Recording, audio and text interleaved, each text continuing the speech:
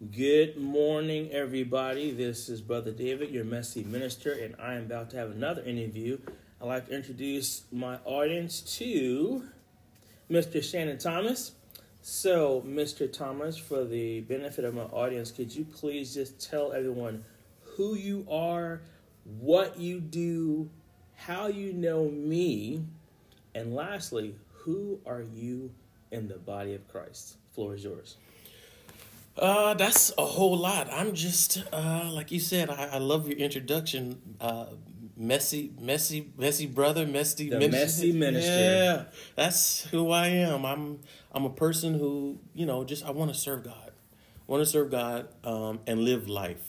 I don't want to be so spiritual that I'm not able to connect with people. That is my dream. I grew up in church. A teenager, got curious. Left church, ended up getting in trouble, went to prison. God opened the doors, allowed me to come out after a long period of time. And I realized that I have a calling on my life and I can keep running around in circles trying to figure out what the meaning of my life is, or I can get down to business and do what God wants me to do. And ever since then, he's been blessing me. I am a minister in the Emmanuel Apostolic Church. And how I got to know you is because you are a real brother. Some people, you go and talk to them and you hear a whole bunch of Christianese, you hear a whole bunch of what sounds good, a whole bunch of Bible, but then you have those who are you can relate to on a real level and talk about real life. How does real manhood meet holy manhood? And so that's how we connected. And then you've blessed me to have my own business, handyman business. You've blessed me and had me do some work for the house. So gotta hook your brother up, had a little money your way. So thank you for that. So Shannon, are you married? Got kids? Yes, I am. I am married. This year will be 17 years. I have 2 stepchildren. They will be 28 and 29. Ooh. Yeah. You're only 25. How does that work? Oh, Lord, I wish I was only 25. I'll be 49 this year. Okay. You look good, man. They say you. black don't crack. Just want to make sure. Okay. So let's get into what you do outside the church. So handyman. So exactly what is that? Explain that to my audience. I have a gift. My gift is figuring problems out and work with my hands. I build. And so I am your typical handyman. If you have a leaky faucet, if you need your floor fixed or a door's not hanging right, but I also do major remodels. So I tear down complete bathrooms and kitchens and put it, anything from the floor up to the ceiling. I do 90% of my work is interior. I'll do exterior when it comes to windows, doors, fence, and decks, but everything else is inside. Fantastic. So how did you get into this work? How did you learn? That's a lot, man. Well, interior means a lot. Did you go to school? Were you apprenticeship? Tell me how that happened. So it's a long story, but it can be made short. At probably 8 or 9, you see a lot of kids who they take things apart and they put things together. Well, I ended up at the house. It started out, my dad had the old VCR, the old VCR, and it wasn't working, and so he was about ready to throw it away. And I was like, hey, let me play with it. So I played with it, took it apart, put it back together, and it worked. And they were shocked. And ever since that point, they've been tapping into my gift, even though I didn't know it. They'd send me to go to help different brothers at the church, do drywall, help out at the church building. And all of that was building my resume for my gift. So how long have you actually been in business as a handyman? I've been in my own business for about 4 years now. Okay. So I'm going to say business has been good? It has been good, but it's a lot of work. And I'm going to tell you, at the beginning, I thought, what in the world? I don't want to start my own business. I'll just work for somebody else and make some money.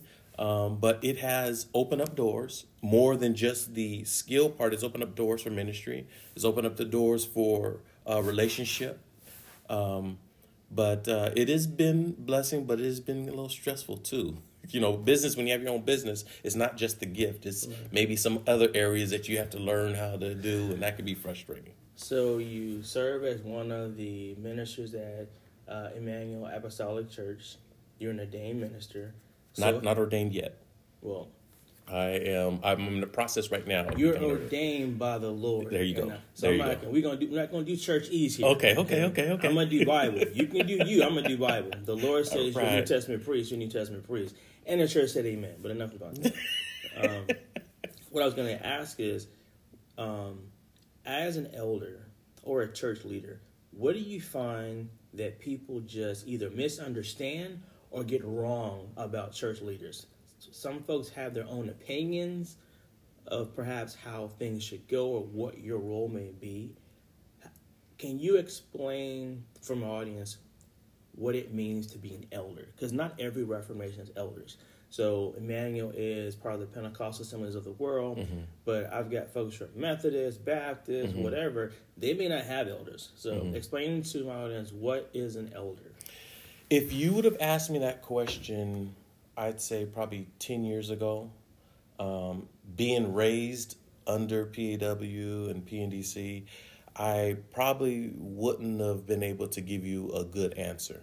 It took me to go away from this to understand who I am and what proper leadership is. Not saying that there isn't proper leadership, but sometimes I think the misconception comes because just like if you're at a job and your boss acts a certain way, you think, well, that's what bosses do. That's and maybe he needs training in an area, learning how to communicate, learning to explain what this role is. It's not about being dominant. It's not about this. I say that to say that the elders in church, biblically, is supposed to help guide the sheep. Help, meaning not dominate, not lord over, but as a guide. If someone, not necessarily even to give the answer, but to help find the answer, to help people learn how to go and read for themselves, to help people to understand who God is, to help people to say, hey, communicate with God. Not for me to come in and say, oh, well, this is what God wants you to do. This is what God, because I'm an elder, and I'm speaking, and so you need to listen to me. I think that's kind of where we've steered wrong. And so if I was to say what I feel an elder is a come along, stand beside, and to help. Sounds good. So you got elders, and then you got your pastor. So how does that hierarchy work? So there's pastor, then there's elder. So what's the difference? So pastor, his job is to promino and bosco, tend and feed the sheep. Elder, and if you look at it biblically, pastor is just an elder. Okay? He has a job to do. So do the elders have a job to do. But there can only be one rudder. Everything has to go in the same direction. And so if you had all the different elders doing what they want to do, you may go in different directions. And so what happens is, it's not that the pastor is over or better. It's just he has a calling to lead the ship in one direction. Okay. Sounds good. So as an elder, my job is to help him tend and feed the sheep. So if I look at the shepherd and the sheep, I got the shepherd who leads the sheep to green pastures, protect against the wolves. That's a lot of sheep. So you need some help. Yes. Some of y'all might be sheepdogs, help keep the herd going one direction. Some may help fight off people who are trying to disturb the feeding and the care of the sheep.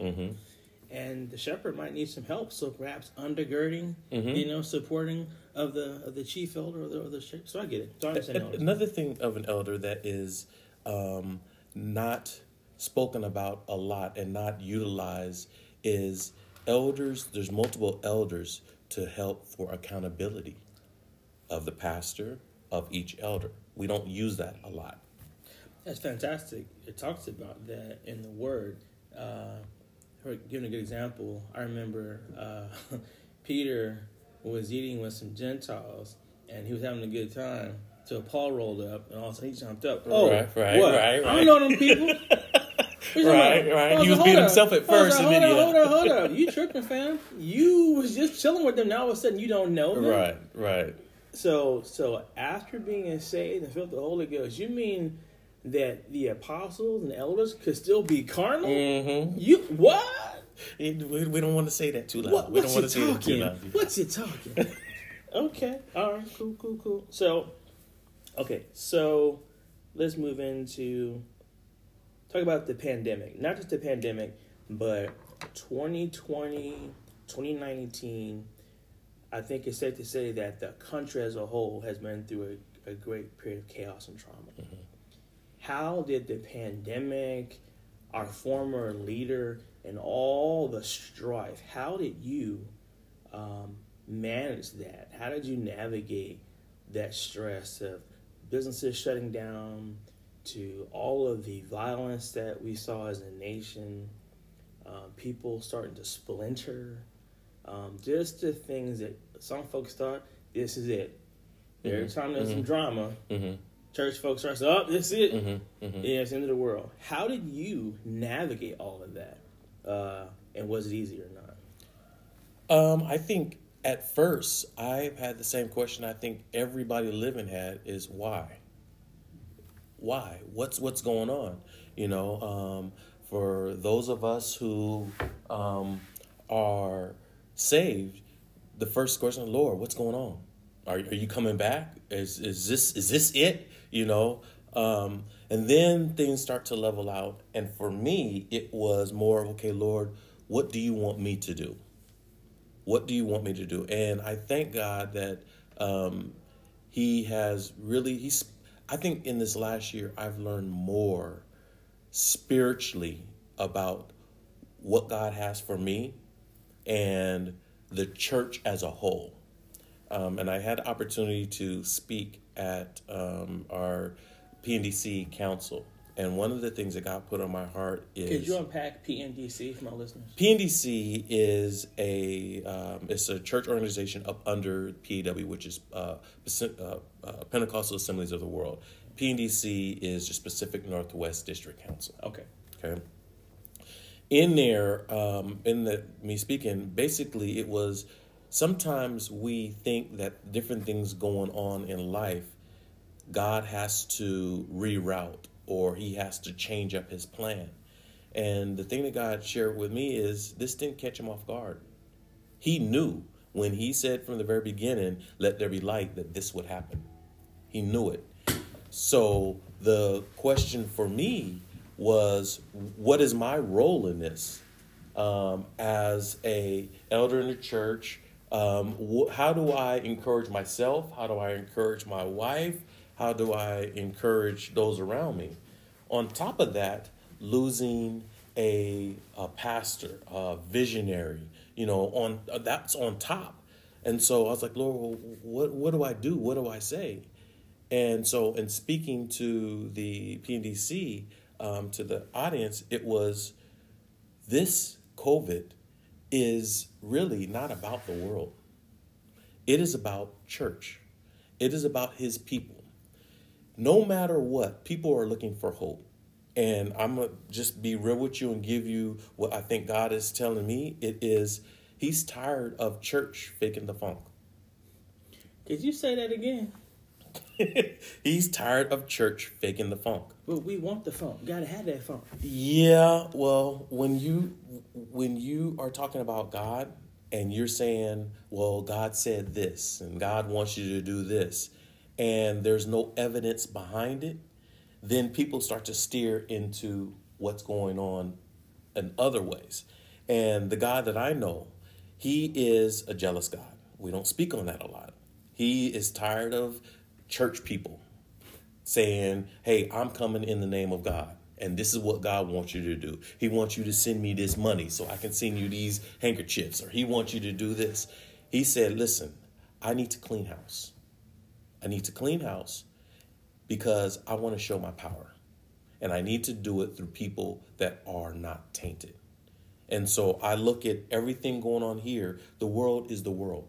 They're every day, even before the COVID, they're up under judgment. It is, what is the purpose for this? if you really look at how COVID is affecting, the world is nothing's changed.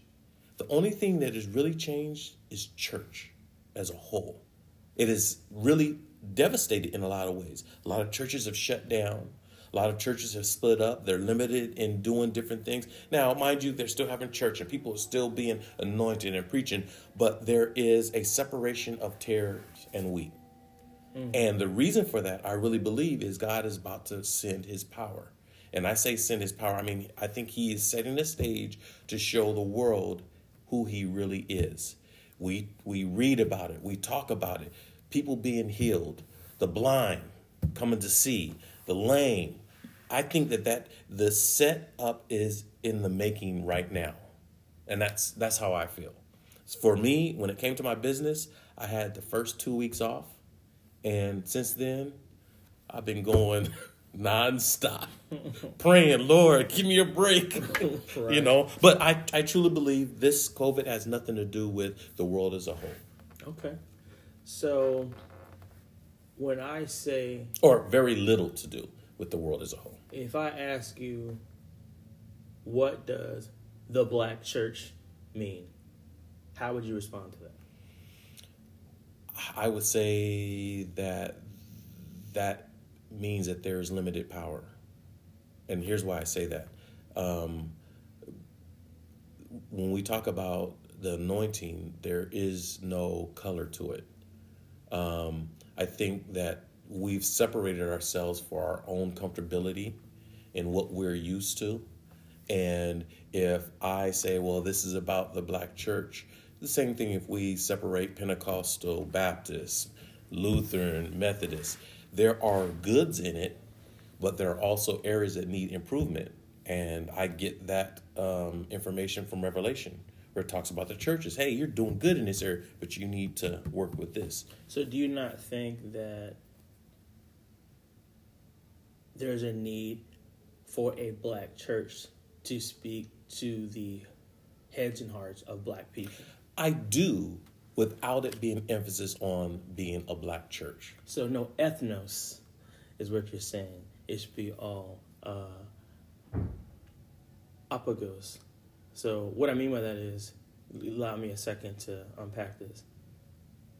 In Western Christianity, and for Africans who were brought here in chains, Christianity was initially used as a weapon to try and colonize, subjugate, and manipulate people of African descent to make them more docile, so they could be better slaves. And so as they were trying to witness to these Africans, they were trying to use scriptures that had been grotesquely redacted and preached in the wrong way to make them think that God ordained them to be slaves and they were less than down and out. However, as the Spirit of the Lord moved on these Africans, they began to get hold of the entire gospel and learn about the Exodus and how the Lord doesn't want us to be enslaved, that he wants us free, and that chattel slavery, man stealing, was actually never authorized by God. And so what was meant for evil was eventually turned out to good, as God would say. I say all that to say this. The only way that our ancestors were able to learn about how the country ran and governmental ideas was through the black church. So in black churches, our first lady and our pastor became basically our mayor or our president. And so it was a point of necessity that the black church was the staple in the community to make sure that black folks could get the information they needed to not just survive, but to thrive. So I think historically, the black church was a necessity. Today, I believe the black church is relevant and necessary, but in a different space. I think what has been lost is the foundational reason why we came into community culturally was to make sure that our sheep were being fed by shepherds, like you said earlier. So when I say the black church, I'm not thinking politically. I'm not thinking strictly culturally. I'm thinking as one of God's children. He made us different for a reason. Cultural expressions of faith are important. Yes. But ethnic origin does not create a hierarchy in the kingdom. Correct. So if I understand you correctly, sometimes we place too much emphasis on the blackness of the church instead of, that as the church, God's going to use our ethnic differences to be glorified. Those who were supposed to be this have now become this. That's exactly what I'm saying. Not emphasis on culture. Right. I really believe that a church needs to represent their community where they are, but not exclusive. Okay. Anybody that comes in, no matter white, right, brown, hey, you're welcome as a part of family no matter what. And welcome who they are. And when I say who they are, I'm talking about their culture and different things. Okay. Let's see. What can you think of that church members can do to encourage church leaders? And what I mean by that, sometimes I've been going to a lot of different churches, 13 churches in 30-odd years, some in the military. But what I've noticed is that often as a parishioner, we really want everything from the pastors or from the leaders, give, right? And so as servants, those people like yourself will just pour out. What is it that the saints can do for leadership that historically is not done? I say this with hesitancy because I think it needs clarity. But I think that one of the things that saints can do when it comes to leadership is to biblically challenge. Does that make sense? No, what I'm saying? It does. I get it. Not just, I think we've come to a point to where we come to church, we hear the pastor, you think for me, you pray for me, you read the word for me. Whatever you say, that's what I'm going to do. It is good to ask the question, hey, why? Not under a rebellious, but to get an understanding. Hey, how did you get this information? Because the objective is not to be a lemming. The objective is to be able to read, to eat, to pray for myself, to have my own relationship with God.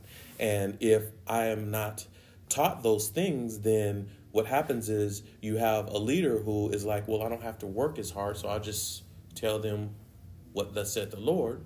And it may not happen right away, but over a period of time, you end up having to where you have in some religions where it's all about what the leadership says. And the leadership itself can be steered wrong. And so I think a healthy challenge, in other words, going to leadership and saying, hey, what you said was pretty good, but how did you come about that? Is there a way for me to learn a little bit more? Where did you go? Can I go there to try to get some information as well? And what that does is it keeps an accountability. It stops well, this is what I said, and you just believe what I said. I've heard that growing up a lot. Well, this is what I said. Just trust me. Just trust what I'm saying, and that can put in hierarchy. And when it comes to church, there is a hierarchy, but not of, well, just do as I say, and that's it. So what you're saying is he gave us some apostles, prophets, pastors, evangelists, and teachers to equip the saints for the work of the ministry. The operative word, equip. Equip the saints? Yes. So if I'm a shepherd and I bring you to a green pasture so you can eat, I'm not supposed to chew the food for you and then spit it in your mouth? At the beginning. Okay. At the very beginning. But there comes a time where you need to start learning how to chew yourself. So if I'm reading the Bible and I'm like, why are we here? Why we got to eat here? I don't want to eat Leviticus. I really want to, eat on some Acts because I want to hear about the Holy Ghost. Yeah. I want to know about this law. So chew it up at first, but eventually it's, hey, let's go back because you need to learn how to tie your own shoes. You need to learn to be able to, in order for you to accomplish what God has for you to accomplish, you're going to be leading some people in the gift that God has given you. I'm not going to be here forever. And so I strongly suggest, I don't know if anybody, I'm on here, you said the world is open. Read 21 Irrefutable Laws of Leadership. It explains a lot about leadership, which I don't think us as leaders in the church grasp. In other words, I'm a leader, but that doesn't mean I have the know-all. It doesn't mean that my gift is better than the next person's gift. It is all about, hey, maybe I can only take you so far, and you need to go to someone else or another area to get better. And maybe I lead now, but eventually I'm supposed to be following where you are going. Wait a minute. You mean, as my elder, you're not all things to all people? No, sir. You're not one-stop shopping? No, sir. That's how I get in trouble. But Elder Shannon, if I tie my shoes, you're going to make me walk. I mean, if you... So let's look at it like this. You have your son. Mm-hmm. When you going to stop tying his shoes? What if he told you at 30, Daddy, can you tie my shoes for me? I'm going to say, bro, I got this arthritis. And the brother just can't do it. Would you feel like you have accomplished fatherhood if you're always doing everything for him? So sonship is just as important as fatherhood. Yeah. So what you're telling me, if I have a father, I have to learn how to be a good son or a good daughter? Mm-hmm. Interesting. So if you cook the food and put it on the plate, I'm supposed to eat it, not just look at it? Yeah. Oh, yeah. What you talking? I'm learning here, Elder Shannon. No, Thank you, sir. I think you already knew. No, sir, I'm learning here. Okay, so switch gears. So you're in there's a team of leaders here at Emmanuel. You got a pastoral team, and then you got elders. And so there's a lot of stuff going on, a lot of programs and people and lions and tigers and bears, oh my. Do y'all get along? No. What? No. Y'all ain't singing Kumbaya every morning? No, and I think to portray that we get along. Let me put it like this. We're striving to go in the same direction. Okay. But that doesn't mean that we think alike. The objective is for us to come together and to put the best foot forward.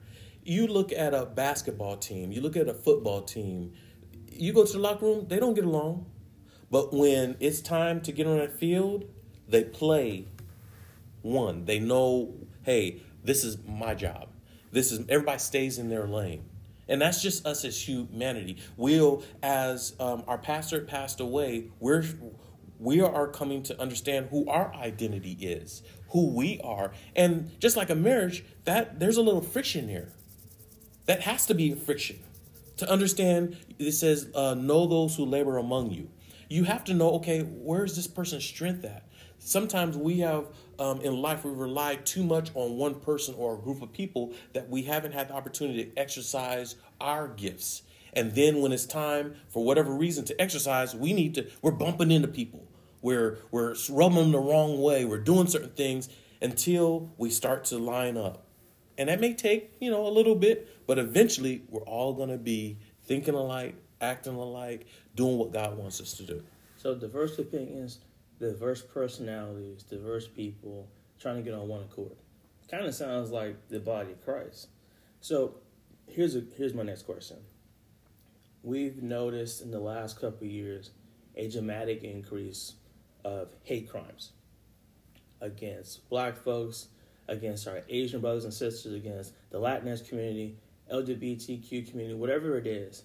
And one of the things that I've noticed as a student of history is that whenever people who have been marginalized try to get together, something comes along and tries to bust up that unity. Mm-hmm. Sounds like the enemy to me. Mm-hmm. In a place like Bremerton, and my audience can't see a look out the window, there's a lot of churches here. Why, and correct me if I'm wrong, isn't there a harmony where all the churches get together of different denominations and basically focus on the collective call on all our lives to grow in relationship, to be an assembly of like believers, and focus on glorifying God? There seems to be some hesitancy or maybe ambiguity to get the different houses of worship to come together. We all worship the same God. Yes. Any idea why that does? And if it does happen, unpack that. But I guess I don't see a lot of that. I'll see conferences and people say cute things for an hour or so. But when the conference is over and the trip is done and the revival has worn off, I don't see the koinonia that's supposed to be happening. Can you speak to that a little bit? So I can only speak as what I perceive. And I say this with now 45 years of experience in the Black church, not just Bremerton, but in Tacoma, under Seattle. Pastors are humans as well.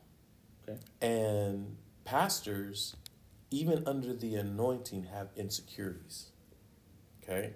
I see. And sometimes, while trying to do what God wants them to do, their insecurities get in the way. Kind of like, well, I want to have an impact in this place too. And, if I do that, then what are the people going to think about this? And what are people going to... So that's my perception. I'm not going to say that that's exactly what's happening. Sure. But my perception is if people take themselves out of the way and allow the Holy Ghost within them, then there is the opportunity for merge. But if people allow their feelings and their insecurities to shape some of their decisions, then there will be that divide. Does that make sense? It does. I'm just thinking about when the Lord called the disciples, all of them, to follow him. Not the 12 that we always hear about. There were 60 women that were deacons, deaconesses that funded all the ministry trips, and they were all walks of life, all nationalities, all ethnicities. If it worked then, and there were people too, what's stopping that from happening today? So what we don't hear a lot of, but we get a glimpse of, is the friction. Back with the disciples. And not major the friction, but they thought different.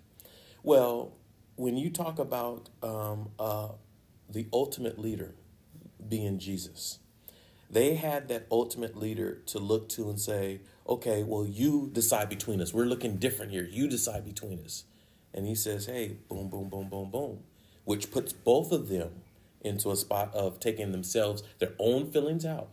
If today we decide to look to the Holy Ghost instead of to ourselves and say, okay, Holy Ghost, we have this difference. How can you help us?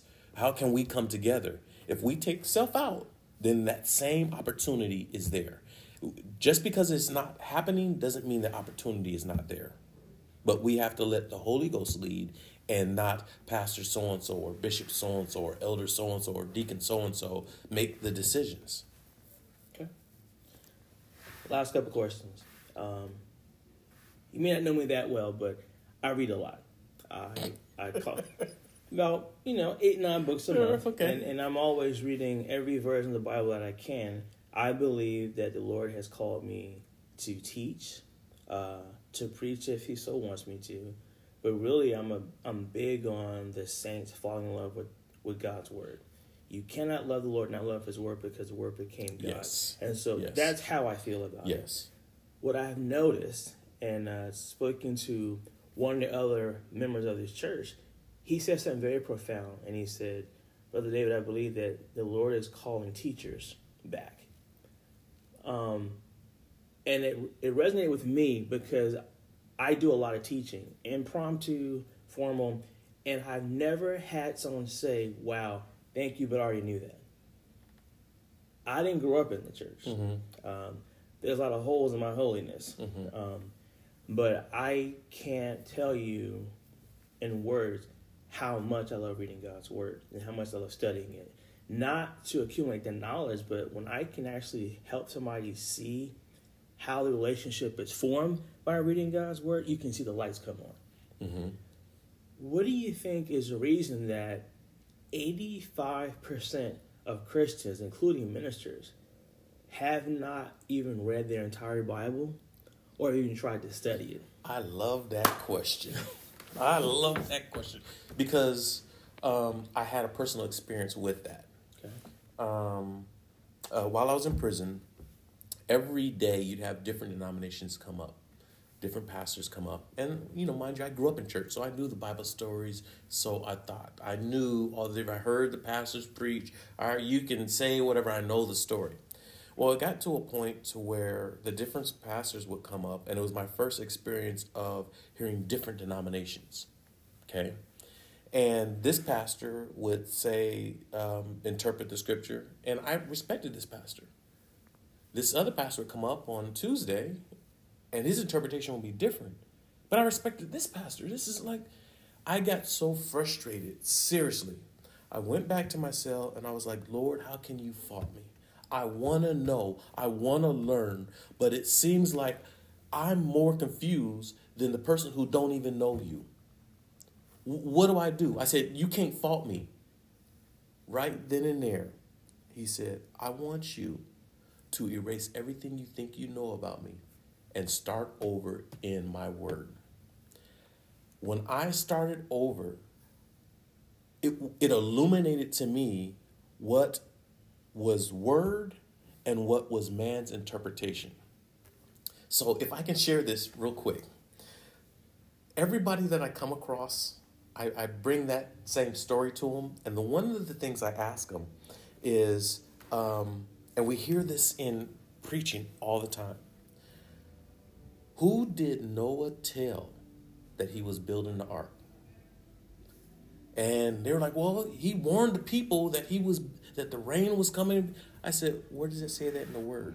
And I'm a type of person to where now that I need to see it. I need to see, I don't want your interpretation. I need you to see either through Genesis, through Revelation, there's some evidence of that. We as people, we have a knack for embellishing.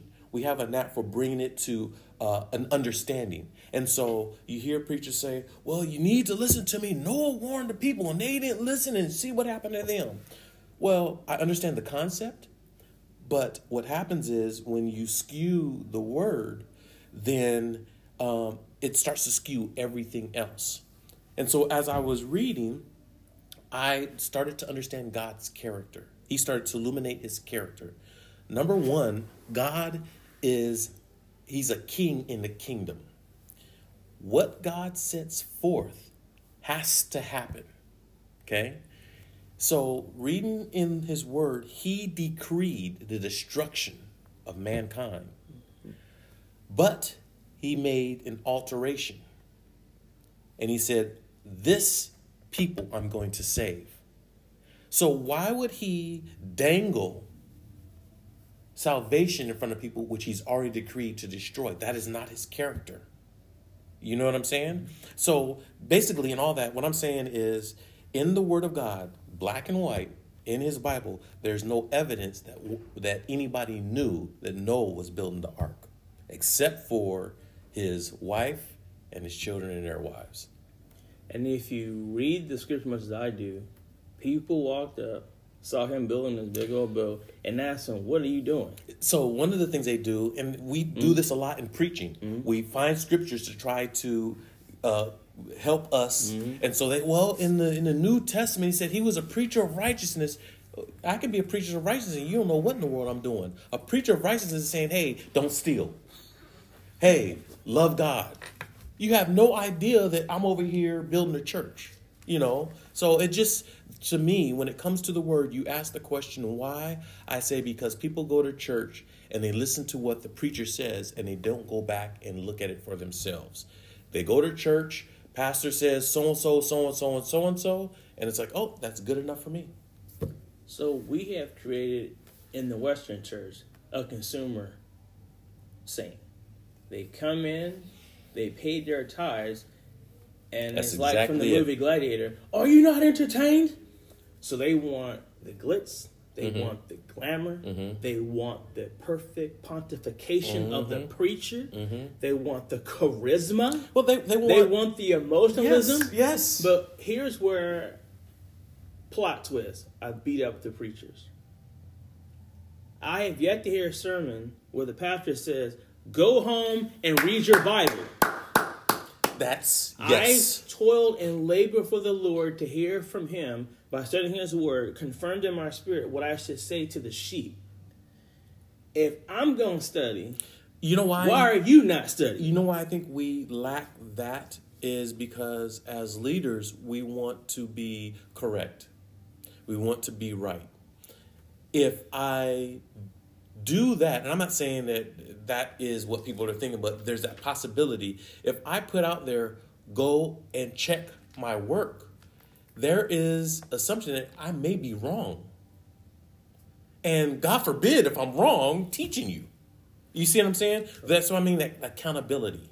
Show that self for proof. My bad, I'm sorry. When I stand before God, I can't, this is what he shared with me. He says, you can't tell me that, oh, well, Pastor so-and-so, Bishop so-and-so told you to do this. You have an opportunity to come to me for yourself. You have an opportunity. When he told me about reading his word, that was, you need to show yourself approved. I can't say, well, Bishop so-and-so told me. No, he's not here. You were able to talk to me for yourself. You were able to read your word for yourself. And so why didn't you? You want me to rightly divide the word? What you talking? But Elder Shannon, I don't read very well. I might need a little assistance. How am I going to read the Bible and I can barely read? We live in an age where there is audio. What you talking? Where you don't have to be able to read, but you can hear. Shut your mouth. Say it ain't so. But it's not. It is really about the attitude in reading. That for me, the whole experience was I had to erase what I thought I knew. You know what I'm saying? We read the word. Even today, sometimes we'll read the word, oh, yeah, boom, boom, boom. Instead of reading the word like, man, Lord, what are you saying here? Why? And I got to the point to where I started reading, and it interested me because, like, well, why did he do this?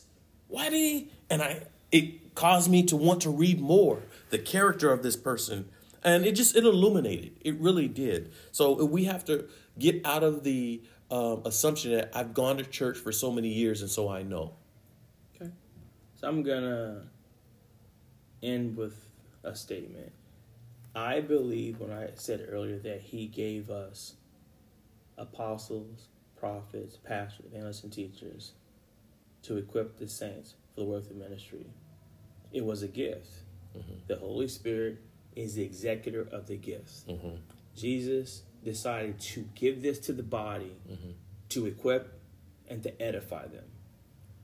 The problem is we have people who are sitting on gifts, and because they don't have an office, they think they get a pass for not edifying and glorifying God. Mm-hmm.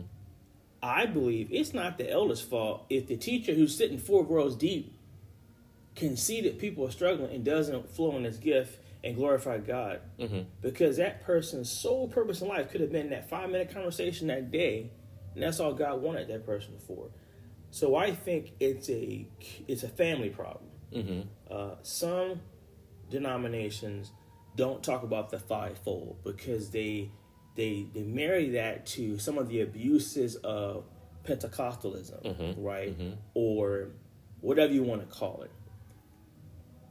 I'm anti-denominational. We've had this conversation for a long time. Mm-hmm. I think there's nothing wrong with them. I just think that when we put that over what God wants us to do, we start having problems. Yes. Tradition over truth is never what God wants. Mm-hmm.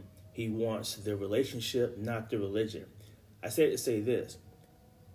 Those verses exist in every single Bible, no matter what church you go to. Mm-hmm. How do you skip that? Mm-hmm. So if I am in a Pentecostal church or a Baptist church or Methodist church, and there's no teaching ministry, meaning I haven't invited the teachers who feel led to help the saints understand or how to get into their Bibles. I haven't introduced them or welcomed them or summoned them.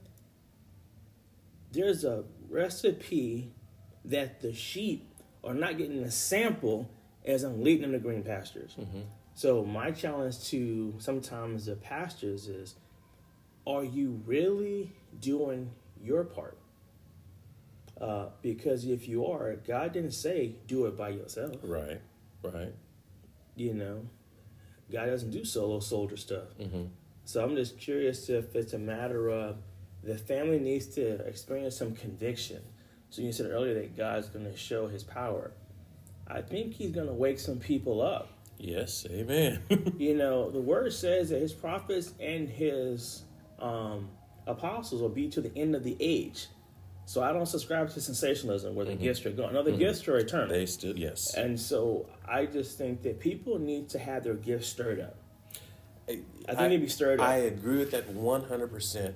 And I equate that to, I think exposure needs to happen in church. Just like you expose your kids to different things in the world to see what they're good at, what their interests are, that exposure needs to happen in the church. Some people, they don't know what their gift is because they haven't had the opportunity to be exposed to it. Just like kids, for me, I didn't know that my gift was fixing things until I had that exposure. And then once my parents seen that's when they invested in that.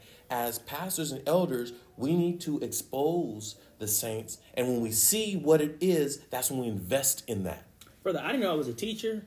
And so someone's trying to explain to me, Jesus walking on the water, Peter seeing it falling into the water. And people are like, I don't understand. And I said, man, look, when I read that, I thought, this is a fisherman and he can't swim. That's the first thing, right? Right. So he focused on Jesus focused on him, and then he gets so overwhelmed with what's going on around him. Because with trauma comes drama. And when you're full of drama, you don't think right. When you don't think right, the basic stuff you should know how to do, it disappears. So he was so enamored with reaching out to Jesus that he wanted Jesus, but he didn't want the truth. The truth was, I want you to come to me, right? Follow me. I don't want you to worry about anything around you at all times. Not because you see me not walking on water. Right. The second he took his eye off Jesus, oh, Lord, we going to drown. He falls in the water. You're a fisherman. Take a step further. Jesus is asleep in the boat. The brother's tired. He's mad, but he's wrapped in flesh. He probably had a little fish, did a little nap. He probably got the itis. So Jesus laid in the cut. Just the wind started blowing, boat started shaking, they started tripping. You are fishermen. There was bad weather before Jesus came. Exactly. Have you forgotten how to steer the boat? Our lives get messy. Yes. Marriages get torn up. Things are going great until they're not. But the second it blows up, you forgot how to do what you were doing before the drama happened. So who's going to help you get back on course? Well, the prophet's going to say, hey, nations, because y'all ain't listening. God says, do this or else. And because you're not holy, God's not talking to you. You're not in covenant with him. So he's going to use a mouthpiece to get your attention. That may be a 5-year-old girl. It may be somebody running for office. Yep. You don't know who it is. His prophets are still there. The apostles like, bruh, there is no church here. There is no shepherd to bring these sheep in so they can get fed to know who God is. What are you doing? So I'm going to plant a church. I'm going to put pastors in here. I'm going to be the pastor's pastor. I'm going to care for them because my job is to actually plant. Pastors, feed my sheep. Yes. They won't come. Evangelists, there's people out there dying and crying and whining and all that, and they don't know who God is. If you have a heart for them to be better, evangelize them. Tell them how good God is. I'm going to tell you how good God is. Evangelize them. Teachers, they're going to get in the building. They're going to be excited, emotional, happy, and not have a clue what is going on. Yeah. You need to teach them that everything they love about what their pastor is saying, the evangelist is saying, the apostle is saying, the prophet is saying, they can get it too if you teach them how to read the word. Yes. How to do that? One word at a time. There you go. At your own pace. Without your interpretations. And yes, get a Bible that you can read and understand. King James, Jetta James, I don't care. get a Bible that you can read it first. Then once you understand the word, then you get into deeper studies. But the teacher that guides you in instruction. Now that you've had the benefit of being blessed by all these gifts, go and make disciples. Get out my house. Get out my house and go. It's the same. Yeah. So stir up the gifts. Yes. And so somebody trusted me out of the blue to just teach this. I looked at it like it was crazy. I said, I could barely spell Bible. And you want me to teach this? He said, we think you've got the gift to teach. You should just teach it. And I did my best. But they nurtured that gift. They taught me how to properly study. They knew the gift was there. It just needed to be honed and perfected. Apollos was trained by Priscilla and her husband to make him a better preacher and pastor, right? He had to be undergirded. He had to be taught. He had to be mentored. Yes. Right? And then he was sent.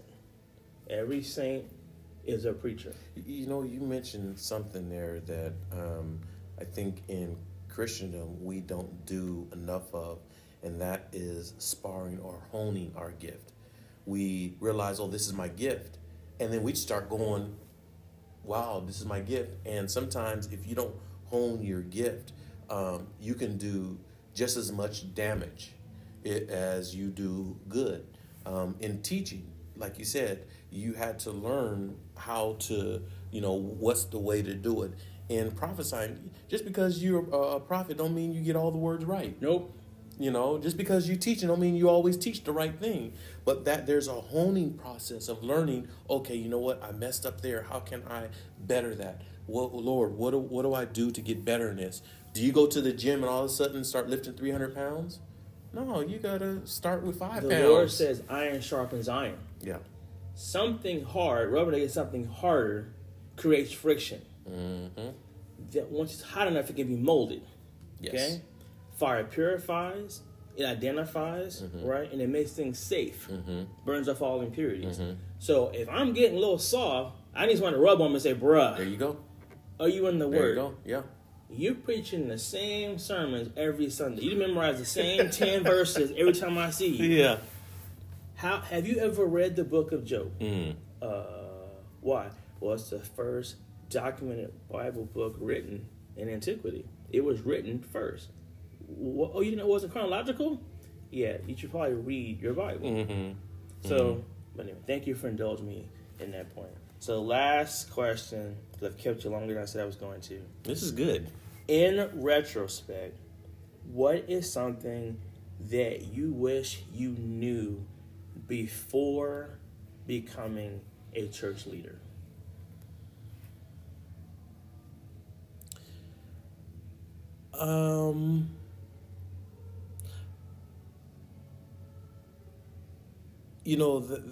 That could be a loaded question because there's a whole lot. But I think the one thing to me that I wish I understood more is church leaders are human beings as well. Means that they have a calling in their life, they're anointed, but they make mistakes. They're growing, they're learning, they're still honing their gifts. A pastor who can be a pastor for 30 years can still be honing his gift. He is a human being. He's working out issues that has happened maybe as a kid or hurt.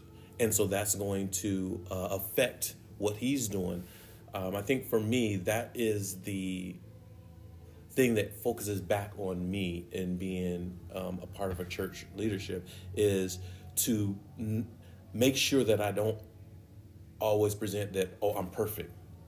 That, oh, I got it. And no, I'm a human being. And I'm learning just like you're learning. I'm striving to get to heaven. You're striving to get to heaven. Let's do this together. Just because I've been here a little bit longer than you don't mean that I necessarily know more than you. You can help me with things just like I can help you with things. I think that's the thing for me. It almost crushed me when I was younger. I was a teenager. And there was a assistant pastor at a church I grew up in. And this is when I was in prison. I called, and I heard that he wasn't even going to church. He had decided to go a different way, and that crushed me. Like, Lord, if he's doing that, well, how am I going to make it? And the Lord was like, well, that's what you get for putting your trust in a man. He's a human being. So it doesn't matter. So for me, when I look at pastors, when I look at elders, I look at, hey, they're anointed, but they have to walk in the anointing. And sometimes we don't always walk in the anointing. So I don't get disappointed when they make a mistake. You just see, hey, that's all right. Get up. Get up. Because when I fall, I need you to help me get up. Right on. So that's something that's really, I think, the most powerful thing that I've learned when it comes to leadership. Amen. Well, Brother Shannon, Elder Shannon, thank you. So for my listeners, you mind telling us if they're looking for a place to worship, could you give us the name and address of your church, sir? Emmanuel Apostolic Church. We are currently having services in the Marvin Williams Center on Park Avenue in Bremerton, and it's probably close to the biggest building downtown Bremerton. So if you just drive downtown Bremerton, you see a beautiful new Bremerton, come on and step in. And even if you, most people know about Emmanuel. Here's one thing I would like to add, if it's okay. God is everywhere. And so you may never come to Bremerton. You know, I have an opportunity through my brother here to speak to the world. You may be in Chicago. You may be in New York. There are churches there. There are people who are Holy Ghost filled. Don't say, well, when I get to Washington, then I'll go. No. Go to church. Read your word and seek out who God is. And I'm telling you, if you do that, he's going to illuminate some things to you. So grow where you're planted. There you go. All right. Well, thank you, Brother Shannon. And everybody, this has been Brother David. You're a messy minister, and welcome, and thank you for joining me and Elder Shannon for Words for Your Walk.